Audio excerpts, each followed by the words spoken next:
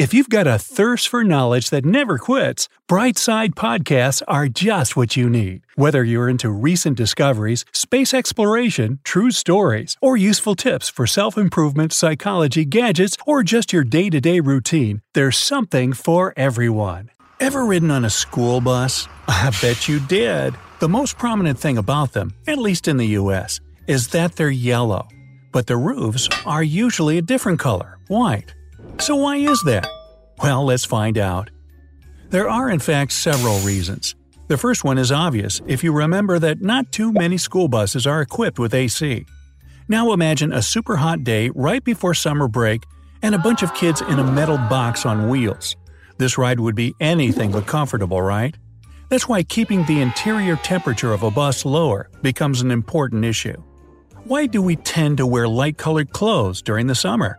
Yep, because these colors absorb less solar heat, reflecting it instead. And thanks to that, you don't feel like bacon in a frying pan. But the same trick works with other things besides clothes. The white roof of a bus makes the temperature inside drop an average of 10 degrees during warm seasons and only 3 to 4 degrees in wintertime. And even if a bus has AC, the white top helps reduce fuel consumption by 20%. That's great, both from a financial and ecological point of view. But the white top buses are also much easier to spot from afar by the drivers of other vehicles, which makes the trip to school safer. Besides, in the case of an emergency, a bus will be noticed faster by a rescue helicopter. Finally, not painting the roof the same yellow color as the rest of the bus is just cheaper, since the material most bus manufacturers use is already white. And while the iconic yellow school buses are common around the world, except for the color, which can vary, there are school buses that are anything but ordinary. Just look. Monster Truck. The owner of this vehicle turned a vintage 1956 school bus into a real giant. The size is impressive. It's 13 feet high, 22 feet long, has 25-inch rims, and weighs 19,000 pounds. Would you want to take a ride? Let me know. As you can guess, this truck doesn't bring kids to school daily, but they can still get a ride. Its owner modified the bus back in 2002, and since that time, it's served different purposes, like being a means of transportation for a youth center, a school district, and a children's hospital. Pikachu Bus. The U.S. chose the sunny color in 1939, creating national standards because it makes a vehicle highly visible on the road. However, in Japan, school buses don't have a standard color. But they don't have problems standing out and letting all the other drivers know that this vehicle has kids on board. An Osaka kindergarten bus design was inspired by one of the most famous anime characters ever, Pikachu. Actually, using anime characters for modifying school buses is pretty common for this country. There you'll find Hello Kitty and Totoro Nico on the buses, plus more. Rickshaw Bus. Imagine a metal box secured to a bike, and you'll get an idea of what a rickshaw is. This method of transportation is still used for school children in different parts of India. This vehicle doesn't provide much space. That's why kids' bags usually travel on the roof.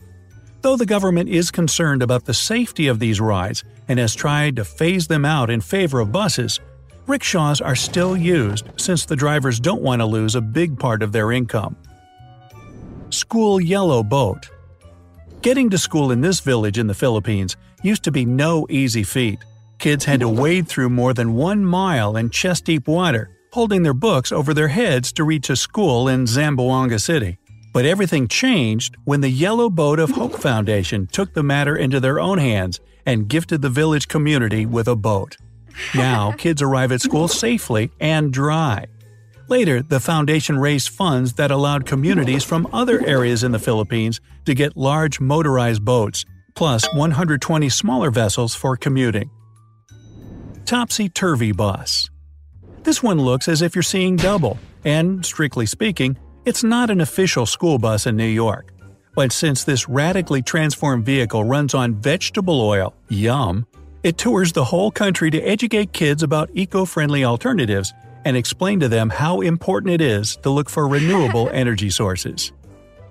Bicycle Bus. Almost 50% of the Netherlands population rides a bike every day to go to work.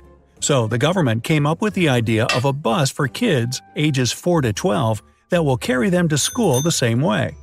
This bus can fit a driver, 8 students who must pedal, and 3 other students who can sit on a bench in the back. The bike can go as fast as 10 miles per hour, and there's also a motor installed that helps it get uphill or when the kids feel too tired to pedal. The company that invented them believes it's a great way to both keep kids physically active and teach them the importance of green transportation.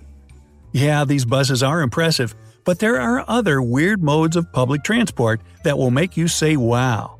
For example, the suspension monorail. This is the oldest electric elevated railway with hanging cars. It started operating in 1901. More than 85,000 passengers use it every day to get around Wuppertal in Germany. This strange railway runs a route of more than 8 miles at a height of about 39 feet. Moving footpath. If you're ever in Hong Kong, you'll appreciate the world's longest outdoor escalator that connects the city's central district with the higher-lying residential neighborhoods. It stretches for over 2,600 feet and allows you to hop off and on whenever you want and explore the city without exhausting walks uphill. The whole journey will take you 20 to 25 minutes. The cost of this escalator comes close to $31.2 million. However, anyone can take a ride since it's free. Maglev train. Shanghai boasts one of the fastest trains in the world. The Maglev, short for magnetic levitation, runs at a speed of 267 miles per hour and covers 21 miles in only 8 minutes, making it a breeze for passengers to travel between the airport and downtown. Why is it so fast? Levitation magnets on the underside of the guideway are positioned to attract the opposite poles of magnets at the bottom of the maglev. Thanks to this, the train floats over the guideway. Toboggan. A toboggan is a wicker basket attached to 2 wooden runners that glide on greased-up rags. It's one of Madeira, Portugal's most famous attractions and takes tourists for a 1-mile journey down a curvy road. The 2 runners, or carrios, are usually dressed in white and wear straw hats. They also have special rubber-soled shoes that help them steer and brake the toboggan. The trip will take you around 10 minutes. Gotham Air. In a hurry to get to JFK or Newark airports from Manhattan Island? Then take a helicopter ride. The helicopter service, Gotham Air, launched in 2015 and allows its clients to save tons of time. Since on-the-ground traffic is rather congested in the city, it'll take you up to 2 hours by car. But if you're willing to pay from $199 to $219, you won't have to worry about missing the plane. The helicopter ride will only last about 6 minutes. Just a hop, skip, and a jump. And hey, you'll also be $200 lighter.